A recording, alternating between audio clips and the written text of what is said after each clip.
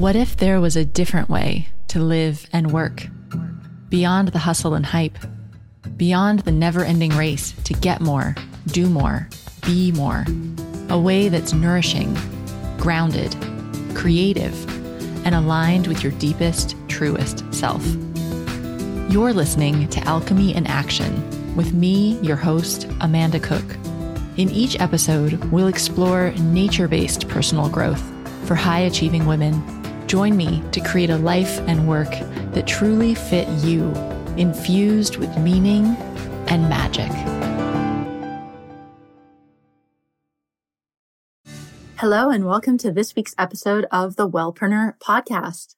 I'm your host, Amanda Cook, and I am buzzing because at the time this episode's airing, which is November 2018, we're just getting through the initial launch of the Wellpreneur Planner. We launched it over Black Friday weekend, and I am just so excited to have it in your hands. I'm actually recording this a few days before the launch, just because of the timing it takes to actually get it edited and get it out the door. But I've sent some sneaky pre-release copies to my personal coaching clients and a couple other contacts and friends. And the feedback I'm getting is really good. And I've also got my own box of books here, my own box of planners. It's beautiful. It's really cool inside. I'm going to use this planner for my own planning for 2019. And I would love for you to check it out too. So the Wellpreneur Planner is now fully available. It's on Amazon, hopefully worldwide. We've been having some issues as I've uploaded it in advance. It seems to not be appearing on some sites like Amazon Canada or Amazon Australia, but hopefully we'll get that figured out. But I've set it up to be for sale worldwide. So it's definitely available on Amazon US and UK and Europe for sure. So if you can't find it on your local Amazon site, come check with us in the Facebook community group, the Wellpreneur community, and I'll keep you updated on what's going on with that. But over these next few weeks, we are talking a lot about planning 2019 to make it your most incredible year yet. Actually, every Tuesday in the Facebook group, I'm going to be doing a little Facebook Live where I talk about one specific planning topic each week. So on Tuesday, November 27th, 2018, I'm going to be in the Facebook community talking about knowing your numbers and how to really wrap your arms around your numbers. And by that, I mean not just the revenue and the profit in your business, but also your subscribers and your followers. And, what are those key metrics and numbers that you should be tracking to really understand your progress? It's really important. And I know that a lot of times I hear that wellpreneurs feel a bit uncomfortable with the number side and would rather just focus on engagement and creating products and working with clients. But when you're in business, you've got to know your numbers. So we'll be talking about that this Tuesday.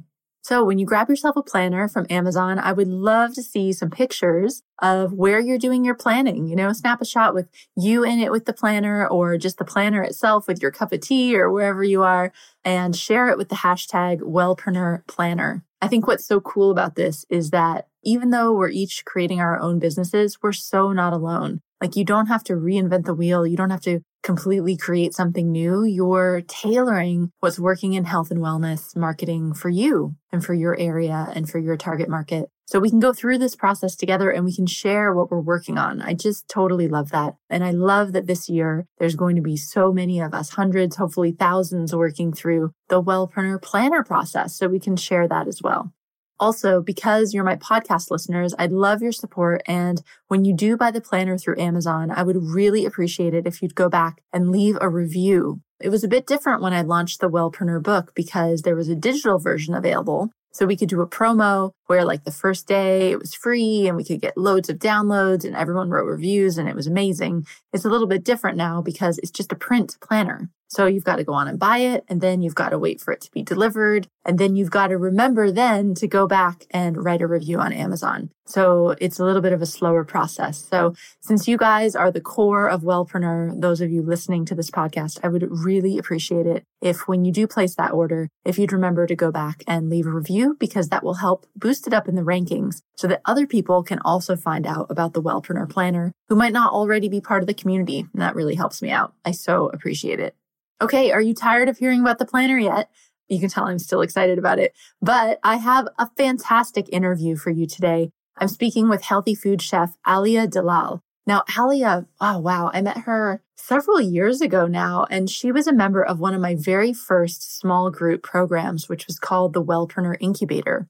Alia is a healthy food chef, a personal chef, and was teaching cooking classes and doing personal chef services. And at the time we started to get to know each other, she was trying to figure out different ways to diversify her income and just expand her reach so she didn't have to spend all of her time just cooking in the kitchen, which she loves to do, but there's only a certain amount of that you can do. And so it's really cool now to have Alia back here on the podcast and to actually share what she's created. And today in particular, and the reason I wanted to have her come on was to talk about television. So Alia's had a lot of experience with getting herself onto television in a few different ways. She's done a self-produced show. She's also hosted a show on a local TV network, and she's created a cooking show for a private network, which is really cool. I didn't even know that existed as an option. It really got me thinking a lot about the potential to use video. You know, we talk a lot about doing online video, but she's doing actually television as video. And it's really cool. I think it'll expand your mind as to what's possible. And I know a lot of wellpreneurs out there dream about having a TV show. So I think some of what she says will open your eyes and maybe shatter some misconceptions. I know it did for me. Plus, Alia is just super cool. I love her website and her branding, her personality. It's just really cool how she's been able to turn this personal chef business and into something that really fits her and expand it in so many different areas. I think you're going to be really inspired. So don't forget, you can always come chat with us about this week's episode in the Wellpreneur community group on Facebook. And Alia is also a member of that group. So if you want to give her a shout out, talk about something you heard in the episode, come over there and just tag us in comments and we can have a discussion about it. Okay, let's get into this conversation with Alia.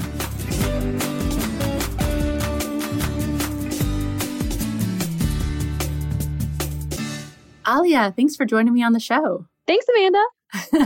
I'm so excited to have you on. It's been ages since we talked, actually. So I'm excited to share what you've been up to with everyone. Yeah, I'm excited to catch up with you too. Okay, so just to start off with, how do you describe what it is that you do? Sure. So the tagline that I use for my business is that I'm a health and wellness chef. So that kind of is a pretty good descriptor for my values and what I do. But in terms of a day-to-day job, it is still kind of confusing. But I basically split my services between working with the public. So cooking classes, personal chef services, sometimes coaching, in-home classes, things like that. And then half of the time I work with companies. So that might be doing consulting for product development for new healthy food products or TV and media as well. Awesome. And something that you do is you have a TV show and you do quite a bit on TV, I think. And that's one of the big reasons that we wanted to have you come on. So can you tell us a bit what you do for TV? Sure. So I've done a couple different TV projects and, some have been a little longer term, some have been shorter term. And it's something that I always kind of had in the back of my head, even when I was in culinary school, 8 years ago. That was when the Food Network was really big. And I think a lot of people who are chefs or probably a lot of listeners to the podcast, I know I've heard in talking to people are like, oh, one day, it'd be really cool to have a TV show on, cooking or acupuncture or whatever they're into. But probably like me, they're not taking actual steps to do that. And that was the case with me, that I'm like, oh, this would be cool one day.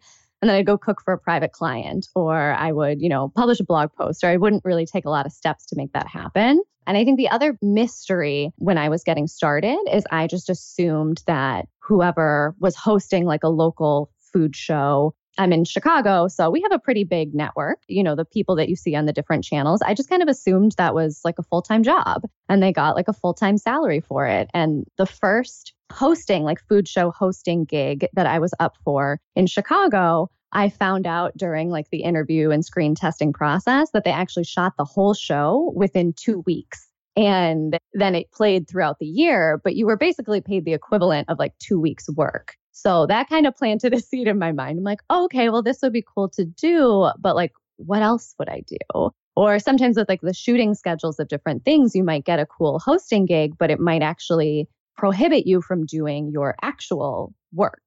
And so you might, that was something I kind of struggled with too. So basically the 3 different main TV or video projects that I've done, the first one was something that I created all by myself. And that was actually around the time that we met, Amanda. So this was in 2015. I just had this idea for a live event that could be recorded. So we turned it into a web series, but the idea was ultimately maybe to pitch local networks or just kind of own it myself. And I have a little bit of a comedy background, like way back from college. And I was thinking, wouldn't it be cool if there was a late night style show like Conan O'Brien or, David Letterman, that type of thing. But it was really focused on food and beverage because that's a really big part of Chicago culture. I think everyone knows the chefs, everyone knows the restaurant openings. It's just a really big part of our culture here. Comedy is as well, with like Second City being here, IO, like a lot of different improv sketch groups are based here too. So I was like,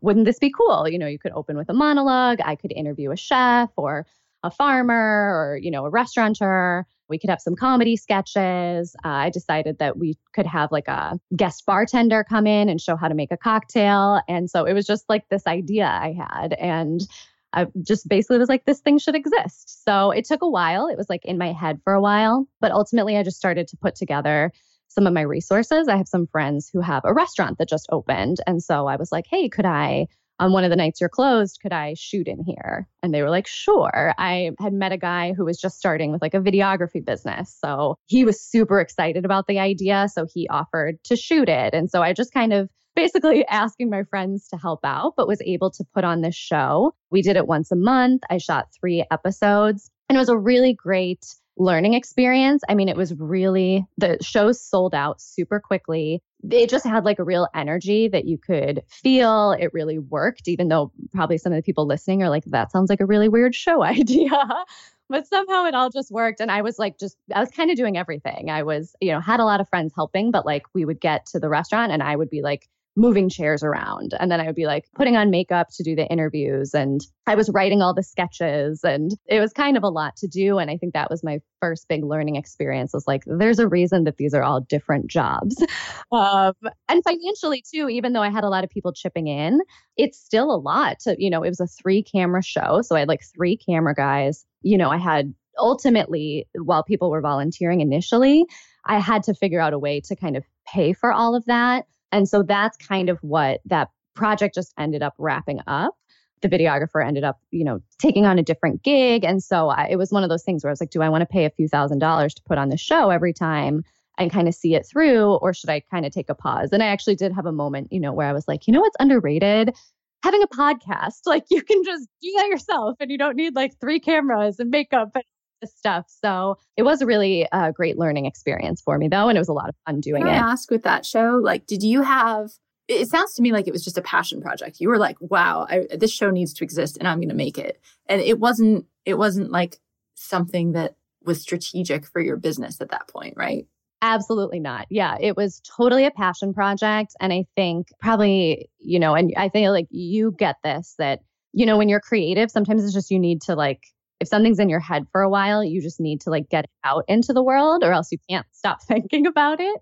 And so in retrospect, I could have made a lot of decisions that really would have helped me, maybe shoot 1 episode, have it as a showcase piece, reach out to sponsors really quickly. I could have been really strategic about it, but instead it was really just a passion project. And I think that's kind of why I didn't end up continuing it.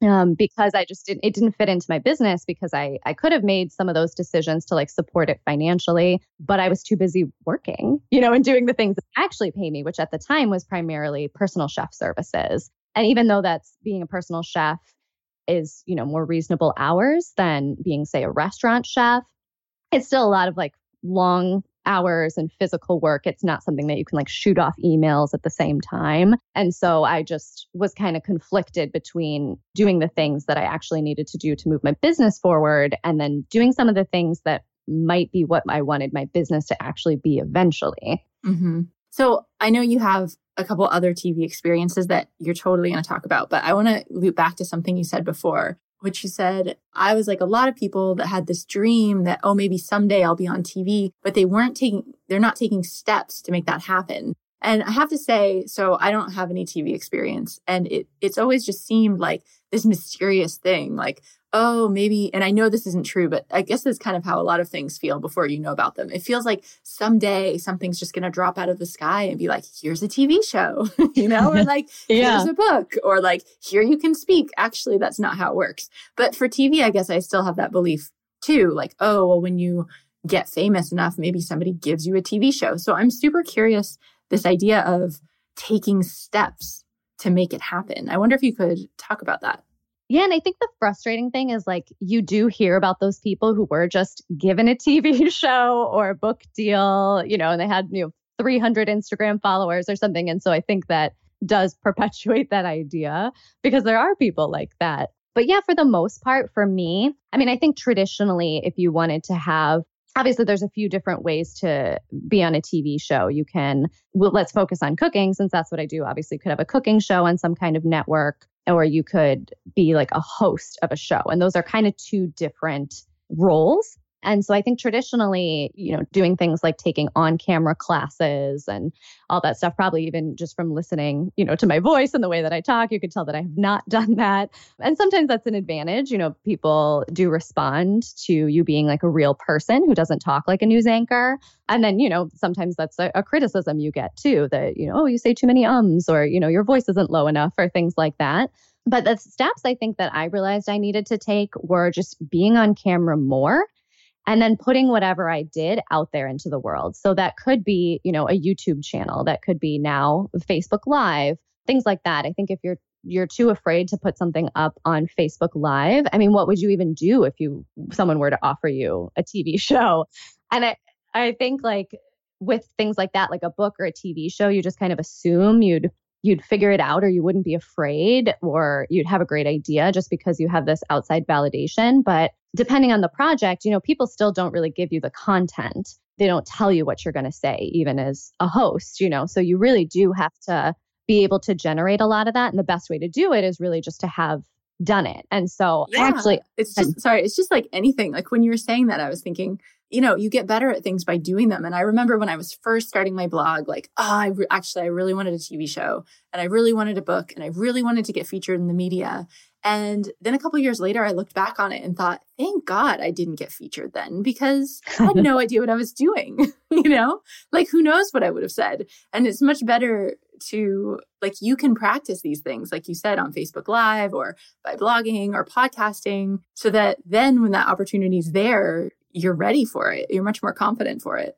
Yeah. And I think the other thing for me, even without doing video, the reason that I'm so comfortable on camera is that I had been teaching cooking classes for so long. And then actually in the first couple of years of starting my business, and I started in 2011, I decided I was going to be a personal chef. I had like one client, so I needed to get a side gig. And what I did is I became a food tour guide in different neighborhoods in Chicago. So I would, take people around the Chinatown neighborhood and share food with them. And that was through a company, but I was giving live 3.5-hour presentations to people, a couple times a week. And so just even that, like connecting with people, being energetic, giving them information while also being entertaining and making them feel welcome, that's just become a big part of my style. And so when I'm cooking, and someone turns the camera on, I kind of do everything in one take. So all of the projects that I've done, usually the producers are like kind of surprised because I'm like, oh, I drop a spoon. I like give a little lesson about dropping a spoon or something. I just kind of keep going because I've done it so many times in front of people. So I think that's a good way that you could start too, whatever your skill is that you think you might want to share on TV. It might just be talking. It might be demonstrating whatever your expertise is. If you do that just in front of people, you don't even need to have a camera. But then when someone turns the camera on, you'll be really comfortable. So tell us about your other TV experiences, because they're not self-produced, right? They're something different. Right. Yeah. Yeah. So that was that was the first one that I did. That show was called Nightcap. But yeah, I was, director, producer, writer, host, everything. But that project ultimately led to me hosting Chicago food show called Chicago's Best on our WGN network. So I actually got a random inquiry one day on LinkedIn, of all places, from the head producer at this network. And I think he was reaching out to me that way to kind of show that it was more valid, or maybe that's somehow how he discovered me or something. But it was one of those things where I was like, I never check LinkedIn. Like this is, I don't even know how quickly I saw it. But basically he'd seen that project on the internet and, maybe kind of saw me a few other ways, just being a person in the Chicago culinary scene, and was like, hey, can you come in to our office and talk about being a guest host for the show? So the food show, it's probably similar to ones in a lot of other cities. There's a host, they go into a restaurant that in this case, it's, Chicago's best burger, Chicago's best pierogi. And you go into the restaurant, you're in like the back with a chef or an owner there learning how to make it. You eat it on camera, that type of show. So the longtime host of the show is kind of a Chicago celebrity, and she was going on maternity leave. So they needed someone to cover for her. And I ended up, having that conversation and then being able to be the person who covered for her, which was kind of cool. And so that was like my first experience on, I guess, a network. Oh my gosh. You must have, how did you feel when you got that? Was it surreal? It was. On one hand, if we were talking about the context we're talking about TV is like being on the Food Network, hosting a Chicago food show for a few episodes is like not that big of a deal, but it was a little gratifying to me, like realizing that the Nightcap project it took a while, but it did kind of pay off in some way, even though it was really indirect. And again, with hindsight, I was like, oh, wow, I really could have, reached out to a bunch of producers or sort of took this more in my own hands and not wait for someone to discover it. And then it was interesting because the Nightcap project was so me. I'm obviously very passionate about health-oriented food, about local food, high quality stuff. And so that's what I chose to feature when it was, my project. And then for a show that you're just the host for, those decisions were already made. And so I did kind of have a little bit of like a moral quandary where I'm really not. Is it like Chicago's best deep fried Twinkie or something? And you're like, oh man. Right. It's like not to that extreme. And I'm not like opposed, to people who deep fry Twinkies. And the show's like really fun. But it was this moment where I was like, is this why I'm here to do this? It's like me shoving a burger into my mouth, like why I'm on this earth, even though I'm not like opposed to people doing that. And so I actually did have a talk with the producers because I work with everything. I've worked with a lot of clients who have all different kinds of health issues. So I don't necessarily have a perspective like, oh, I'm getting everyone on a vegan diet, or I get everyone on paleo, or I don't really like put my flag down for any sort of particular diet, but I am known for doing more, whole foods, more plant-based oriented stuff. And so I kind of mentioned that to them because one of the episodes they had lined up for me was a barbecue show. And I was like, look, like not against barbecue, but this is just really not what I'm known for. In my personal life, in my chef life, I eat everything, I taste everything. But then when I go home, I usually just eat vegetarian. So they were like, I could tell they were like, are you kidding me? Like this, they were like, oh gosh, we should have vetted this girl. But then they were like, hey, we actually have an episode that's coming up. They were going to have the original, like the co-host who was still doing the show, do that one. And it was going to like local farms for like apple picking and pumpkins and things like that. And they're like, well, why don't we have you do that episode? So it actually worked out really well because I'm like, oh, that's like totally me. And so I'd actually reached out to a mentor before who's done some TV in the Chicago market and kind of told her like, hey, I know this is just this like small opportunity, but I'm a little hesitant to, kind of start branding myself in a different way. It's not maybe as authentic to me. And her advice was like, look, I've encountered some of the same stuff. People are like, oh, we want you to, do this or host in this way. And she's like, I stick authentically to who I am. And she's like, it always pays off. I might lose some opportunities, but then those same producers come back to me a year later with something different. And they thought about me because I was really clear about who I was. And so this was just a very small example of that. It's just subbing one episode for another. But it really did work out for me that I was like, oh, this is great. Like instead of doing this barbecue episode, I'm doing this farm one. And the person who might be more excited about doing the barbecue episode is doing that one. So it actually worked out. Awesome. So then your third TV experience, that one's a little bit different because that was with a private network, right? Not a local network? Yeah. So again, first of all, what does that even mean, by the way, for those of us not up on TV lingo? Yeah. So this is something I didn't really know either, but I can kind of tell you how this came about. So a couple of the producers who I'd worked with at WGN, they were amazing. And that was probably like the best part of the show was just working with this really small team and putting the show together. And the whole show was, host, two producers, and then one camera guy. And that's something else that kind of shocked me when they first called me and gave me all the details. I was like, so do I do my own hair and makeup or just I did no idea. And they're like, yeah, so it's one camera guy. And they actually, for the show, shot everything twice to get different angles. Oh, yeah. So you could have like the two cameras, or, if we were in the kitchen, we would do something twice. So then he could get like the close up shots and get like the sizzles and all of that with no one talking. But yeah, that like to me, I assumed it was like this 50-person production and, someone would be doing my hair and makeup, but they're like, cool, no, just show up the day of the shoot and there's one camera guy. But the producers were super awesome. After the original host came back from her leave, obviously, I was no longer hosting the show, but I got an inquiry just a few months later from this private network, because producers, I think in any market, they all know each other. They all go from like one network to another, to working at private companies, et cetera. So because I had made it clear to the original producers that I was really passionate about health and wellness, they forwarded me to this network. Basically, it's if you've ever been in a doctor's office waiting room and there's been like TV screens, that's what this company does. So they put TV screens in doctor's office waiting rooms all across the country. They have like tens of thousands of them. So it actually has like a much bigger reach than being on like a local network or like a local TV. And they like run advertisements on them. So that's like their business. But then they also create all of this original health-oriented content that's really targeted to like wherever the office is. So if you're in like a cardiologist's office, they might also have like interviews with cardiologists, or, an exercise program that's like appropriate, if you've just had surgery. And so they were like, oh, we're looking for someone to do a cooking show that's really, that could show things that are really targeted for people with like different health conditions like cancer or autoimmune diseases, et cetera, which is like exactly what I do. And so it was really cool creatively because we weren't constrained by episode length and structure and sponsorships and all of that you have when you work in traditional TV.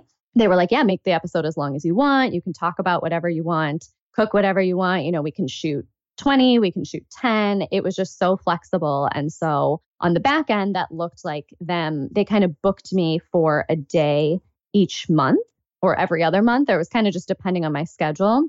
And basically my compensation was not only for hosting the show, but also like creating the content. Obviously they covered all the hard costs and things like that, but it worked really well for me. It had like a super big reach. I actually still get a couple of emails a month. I mean, some of these episodes I shot at least a year, even like a year and a half ago. And I still get emails from people all over the country who are like, I live in Florida. I saw your, chickpea video. Like, this is my question.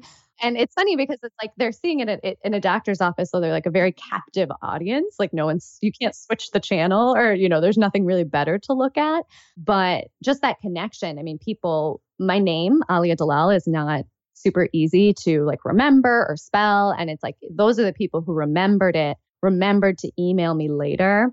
And so I think that actually had just a really big impact for my brand, my email list. And financially too, I compensated really well compared to the TV gigs. I think I was compensated fine for those, especially, you're really just working for a few hours. But if you have a business, logistically, that is kind of complicated because I would have to shoot, go to the farm to shoot this episode, but I would have to cancel on my personal chef client or move them around and still get that work done somehow. So that was a little tricky that I was like, if I did this long term, I don't know what I would do because that money wasn't enough to be a full-time living, but it kind of prohibited me from doing my normal job. Whereas the private network really fit really well into my schedule. I could kind of schedule it whenever I wanted. And, I think I was compensated like very generously for that. So that was kind of exciting where going into this, that's not what I would have expected. I'm like you, I didn't know that was a thing. Mm-hmm. Oh, well, yeah, I didn't even know that existed. And it is funny because I think without thinking about it, you just have the belief, well, yeah, if somebody's hosting a TV show, like you said, it's their full-time income, like that's their full-time job. But actually, that's not the case. So thank you so much for sharing that. I think what you've done is so inspiring because you've really taken what you started with, which was being a wellness chef and being a personal chef, and expanded it in so many different ways. So one thing I really want to talk about this season is income streams and just getting everyone to expand their mind around what's possible for how to bring in more, like different ways to bring in money in your business. So I was wondering if you could share, obviously TV is one of those ways, but if you could share a few of the ways that you bring in money. Sure. So I started this business in 2011. So it's been about 7 to 8 years. And so my income streams have like really varied. I would say throughout the whole time, my bread and butter really has been the personal chef service, mostly because it's just so consistent. And so I wasn't necessarily doing that full time, especially the past, I don't know, 3 to 4 years. I've kind of limited my clients to like Monday and Tuesday, but it is like income that I can count on. It's also, clients who I love. So it's like pretty easy work. And I think if you're not doing it 5 days a week, it'll help you not get burned out from it because it just physically too, it is kind of a challenging job. So that's been kind of my consistent thread of income throughout. I've also taught cooking classes in Chicago for about the last 4 years. So I'm teaching, maybe 2 to 3 a month. So that's one income stream as well. And then consulting the last 2 years has been a big one too. And so that's kind of split into expert interviews. So that might be company that's trying to come up with like a gluten-free bread and they're like a regular bread bakery. And so they might call me and not really want me to like create a recipe for them, but really just interview me on my expertise, maybe technically how I would go about doing that, but more so because I interact with clients a lot, people who might be gluten-free, what are people asking for? What do you see are the trends? If we were to do this or this. And so that's like really fun for me because you can pretty much just talk and ideate and then you're not responsible for actually executing the idea, which is like a dream job for me. I love brainstorming. And then I've also done consulting that I've actually created products primarily for one Chicago-based company that takes local produce and turns it into juices, dips, and salad dressings. And so when they were getting started, they just hired me as a consulting chef to basically create their whole product line. So it's not my company. So I didn't, take on any of the risk. I don't, not in charge of like manufacturing or marketing or anything like that, but I created their formulas. I'll like tweak them if need be. I also create recipes for them to, post in their community, like things to do with the juices or dips, or occasionally do like a marketing event for them too. And that's something that's been really fun and gratifying too. And so my income streams, I think the most consistent has been the personal chef service. And then just in terms of hours, it's probably as a rule, it's almost always going to be more lucrative to create something that someone else can make money on versus creating something for someone's personal use. So I can charge more per hour consulting than I can for a personal chef service. That's not necessarily true, but if you're thinking about how do you take your culinary skills or your, whatever your skill is and kind of expand it, if you can create something for someone else's business and you're satisfied doing that and you like doing that, that could be a good thing to explore. Mm-hmm. Wow. Thank you for sharing all those. I'm curious, when you started your business, you said back in 2011 or so, how much of this did you envision then? Like, how did that come about? I feel like we're both laughing because we know, obviously, I didn't envision any of it. So I went to culinary school about the year before. I think I enrolled in 2009, 2010. And I really didn't have a clear vision of what I wanted. I was just really passionate about this relationship between food and health. And I had a good friend who's around the time, like when we were in our early 20s, spent a lot of time in the hospital. And just seeing like the food she was given there, she was very sick. So it's something that, eating healthier food wasn't going to like turn her life around or make her better. But just, she was supposed to have surgery and they're just feeding her like Jell-O and like chicken that looked like 3 days old and things like this. And I was like, this shouldn't be how it is. Like the healthiest food in the world should be in a hospital. And that really just kind of stuck with me. And that's ultimately why I pursued culinary school. I thought about becoming a dietitian or getting a master's in public health. And I think that obviously those are both amazing careers. But for me personally, I was like, I think chefs should be really leading the change in our food culture in this country because, chefs can make it exciting. And even I'll notice this when I teach a class or, if I co-teach or work with a dietitian, sometimes people assume a dietitian is going to tell them what they can't eat. And then assume a chef is going to tell them what they can eat. So it's sort of a different connection with people. And so I just knew I wanted to be like a part of that solution, but I didn't really know how. And my degree and my previous experience was in writing and I worked like marketing and PR for a couple years before I went to culinary school. So I think I just kind of assumed like, oh, I'll be a food writer, like another job that's like not really a job as like, or as easy to do as like, same thing as like hosting a TV show. So I didn't really know. And when I graduated from culinary school, I went to the Natural Gourmet Institute for Health and Culinary Arts in New York City. The founder of the school just gave us advice. She's like, just do anything interesting that comes your way, which is not necessarily like the best career advice, but as far as like, having an interesting life. So that's kind of what I did. I kind of accidentally started personal chefing. After graduation, I had planned to go to India to work in an Ayurvedic spa in the kitchen. And my personal background is Pakistani. I'm American, but because that's my heritage, it's actually hard for me to get a visa to go to India. And so I was just stuck in Chicago for a couple months waiting for this visa. And that's kind of when I started personal chefing. I started doing the food tours, really just passing the time until I went to India, which then I did. And I worked there. And I came back and I was like, oh, I guess I have a business now. So it really did just kind of evolve naturally. But when I was deciding to go to school, something that stuck in my head was that this knowledge is going to be valuable to me, even if I don't work in this field. And I bet that's something that other wellpreneurs can relate to. Obviously, if you pay money for the degree or the certificate or whatever, obviously you do want to make money off of it eventually. But knowing how to take care of yourself, knowing how to take care of like your friends and your family, and just kind of having this different worldview than a lot of people, I just knew that it would serve me, even if I only worked in the field for a couple of years. And obviously I've worked in the field for a little bit longer than that now. So what were some of the turning points along the way to, I guess it's always interesting to see like how the business develops. So you started off with this personal chef and then like how you actually got to where you are today. Like, could you share a couple big turning points? Yeah. So the first couple years was really just focused on building up the personal chef service. And really, I just did that through relationships with other chefs and word of mouth. And usually when you cook for clients, you tend to cook for them for a long time. So, I'd have a client and then maybe I'd have that same client for 3 years. So initially it was really just about trying to get a full-time income and then phasing out the part-time job. And that's really all I was focused on, even though I guess I was focused on it like mentally, but kind of like the TV stuff. Like if you were to ask me what actions I was taking, it wasn't really, I didn't have an email list. I wasn't going to schools or donating to auctions. I wasn't really doing anything to put my name out there. I was just kind of working the whole time.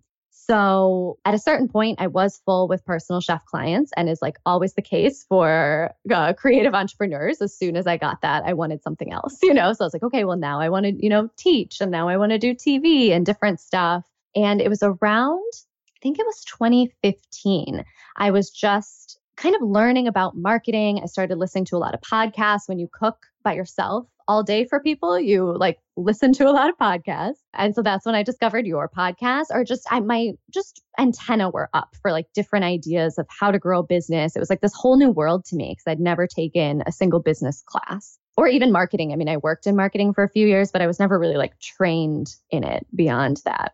And so that's when I discovered your podcast and actually did one of your group programs. And it was just really eye-opening for me. I mean, even something as basic as social media. Around that time, I had an Instagram account. I wasn't really posting to it. Maybe I was occasionally. I just sort of had this panicked feeling like, oh, I should, post something on Twitter, and I should post something on Instagram, and you should have a lot of followers. And then, and then these things will all come to you. If you have 20,000 followers, if you have whatever, like these things will just come. But like, I sort of felt this panicked feeling of just like needing to be everywhere. And just like, as soon as you get big, then things will happen. And it wasn't until I did your group program that I feel like even the first lesson you did was like teaching us the point of social media. And I know this is something you've covered now in other podcast episodes and also in your book, but it was like the point of social media is like a funnel to get people to your original content, like your blog or your podcast. And then that's to get them on your email list. And then the email list is to sell them your service. And obviously you can use all those platforms slightly differently, but just even that line, now I feel so silly, but I really didn't understand that. And so now I mean, it's still something I don't do perfectly. But, if you don't even have something to sell, it's like, well, what's the point of having, posting all this stuff on social media? Or like, it's important to have all those different components. And that was really helpful for me. And I think opening the email list was the single best thing that I did for my business. That it's still probably not as strategic as it could be. I send out an email once a week. It has like a recipe or a strategy or a download or something like that. It's mostly students who've taken classes with me on it. So it's like a very, warm list. I don't really have anything else to sell them still at this point, other than, other classes or just kind of nurturing my expertise. But I went from having obviously 0 people or having like 100 people when I started collecting emails to now having about 2,000. Well, and also I think one thing that's really awesome about what you've done is you really have a personal brand. And I think that shift, in the beginning, it sounds like you were starting out just, trying to get personal chef clients. And now, like when I look at your website, everyone should go look at your website. It's really beautiful. It's such a platform. It's like you as a brand and as a platform. And there's these different ways to work with you and ways to get involved and follow you. And I think that seems like one of the really big shifts is that it's like, yeah, you're doing these different things. You have different income streams, but it's all you. It's all under one umbrella of fabulousness. I'll take it. And I mean, that's like a blessing and a curse for your business. Like, the best way for me to describe my business is like, it's me and it's all the things I'm interested in. But it has also, there's a downside to that too. If I'm sick, like nothing in my business still goes. So I have subcontractors for different things, like creating graphics or whatever. And then I do for the personal chef service about 2 or 3 years ago, I started having like contract assistants, or I call it like an apprenticeship.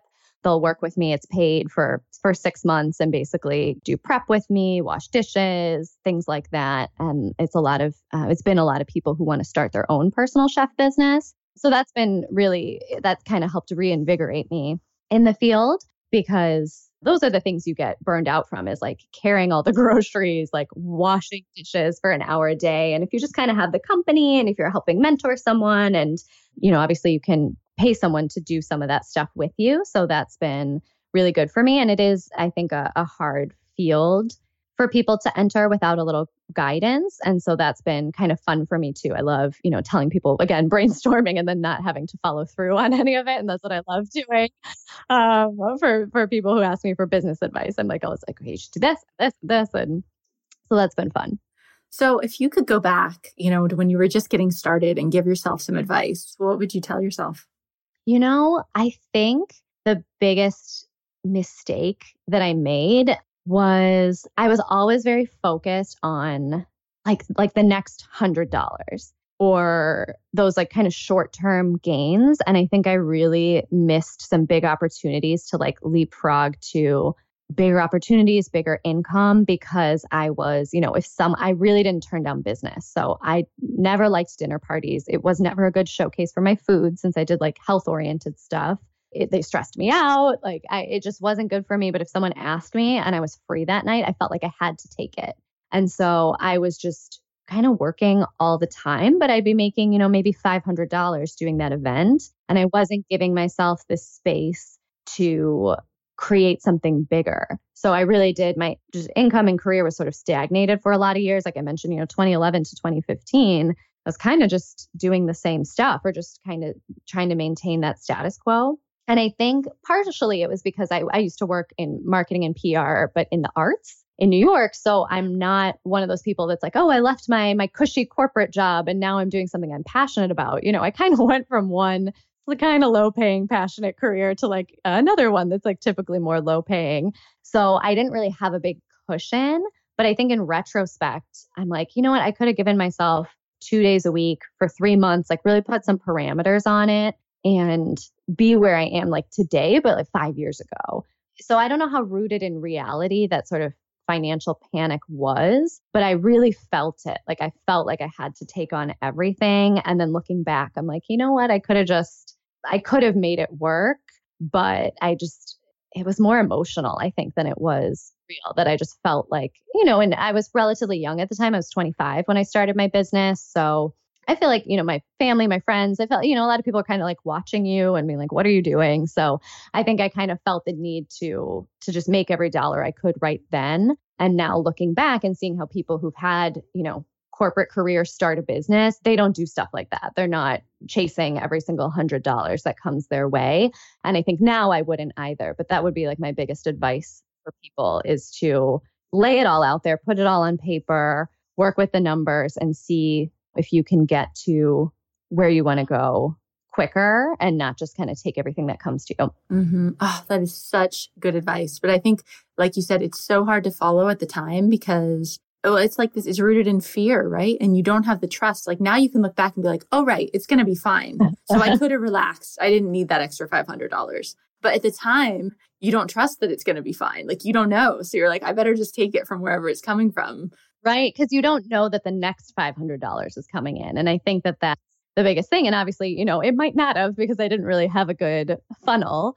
I didn't really have any kind of marketing plan or anything to ensure that the money was coming in. But it was more, I guess for me, it was more like guilt oriented that I was like, I'll be so mad at myself if I turned down these dinner parties because I thought I was too good for them, or I thought, I didn't want to do them because they're a pain. And then, two of my clients quit or move. And then I have no income for 2 months. Like I won't be able to forgive myself, which just sounds so extreme. But if I'm being honest, that's like really how I felt. And I think that's something I still kind of struggle with now is sort of this like guilt associated with like working or not working. I know it feels like even when you have enough money coming in, you still feel like, well, I could be doing more. Shouldn't I be doing more? Like I probably could, I could work a bit extra. And you have to really watch yourself. I mean, I struggle with that too and be like, you know what? No, I don't need to work all the time to like prove, like who am I proving it to? It's crazy. Anyway. Yeah. And I would say, let me give one more piece of advice, especially for any chefs out there. But obviously, if you're not a chef, I'm sure this advice applies. I think a big issue that I've seen, especially now working with a lot of personal chefs and chefs starting up, is that almost everyone just does their pricing based on what other people are pricing it at. And if you do the math, like most of the prices out there are too low. And I think that was like a big struggle for me too, is that because personal chefing is such a low overhead business, your clients pay for the groceries typically. So like your overhead is like your knife, like towels, like things that, you're not even really buying that frequently. So it's really easy to confuse revenue with income. And even now, I feel like the book that really helped me with that, which like a lot of these business books, it could really be just like a pamphlet or just like a one pager, but is the Profit First book by Mike Kalowitz. And basically, he just says that you should, whatever, your income is, you should divide it into, or your revenue, let's say. So every $100 that you earn, you should divide it into, your personal income, your expenses, and taxes. And obviously you could divide it into more things than you want of that. But say, even personal chef business, like the numbers that I use now are 30% for taxes, maybe 15% for expenses. Because even if you think about like your QuickBooks, my site is Squarespace, my newsletter is MailChimp, like all that stuff does add up. But even keeping it to 15%, like basically you don't let your expenses go over that number. So every $100 that goes in, you put $15 to the side. And then that's what you're allowed to spend your expenses out of. And then for me, I was not really good about contributing to retirement in my 20s. Another mistake. And so now I'm doing, 15% specifically to my retirement. And then 40% is my salary. And so if you think about it, if I get paid $200 for a cooking class, I'm only taking home $80. And that's for planning the class. That's for any groceries I bought to like test it out. That's for teaching the class, for cleaning up. And so it might make you rethink that $200 price tag, that it's like, well, I should be getting paid more than $80 to do that. But I think that that's a big mistake, probably that a lot of wellpreneurs make, is you see, oh, people are willing to pay $200 for a private cooking class. It's like, no, maybe that number should be $400. Or maybe it should be even higher. And so that would be kind of my other advice too, is to check out that Profit First model, but also you don't even need that. I mean, just do some math on your own and really figure out what money you're actually taking home from every dollar that you bring in. Man, really, I should do an episode on Profit First, because it was when I did it, like I took out the worksheets and I actually set up a system. It's like jaw dropping. You're like, oh, it's just what you said. Like, first of all, it's awesome because you always get paid no matter how little you make or how much you make, which that's great because so many people don't even pay themselves. But then the other thing is like, you're right about pricing. Like, oh, right. That's not my income. That's revenue.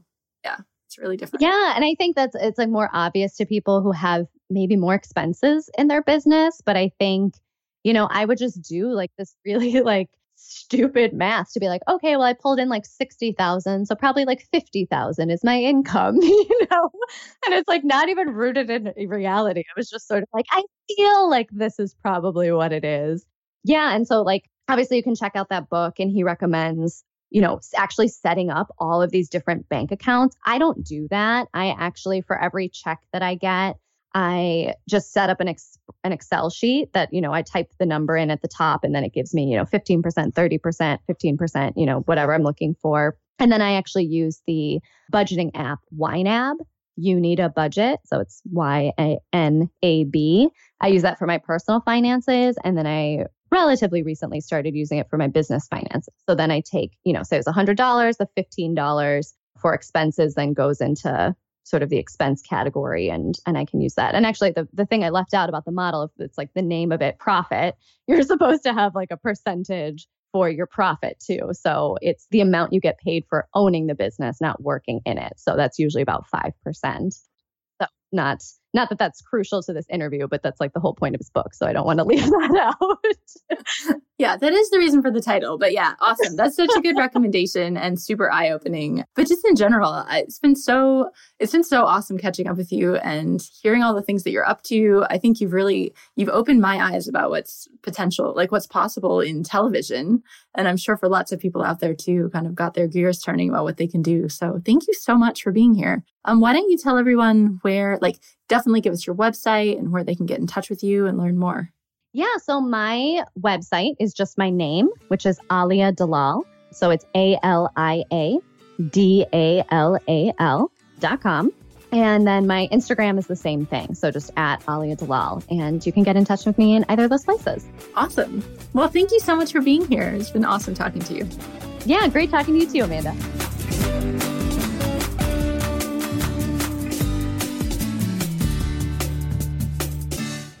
Thanks so much for listening to this episode of the Wellpreneur podcast. Are you totally inspired to do television now? I know some of what she said really surprised me and made it feel really possible. So I think that's a great option. And I'd love to see if you guys get on TV too. So if you do, definitely let us know in the Facebook group, send me an email because I'd love to see what you create.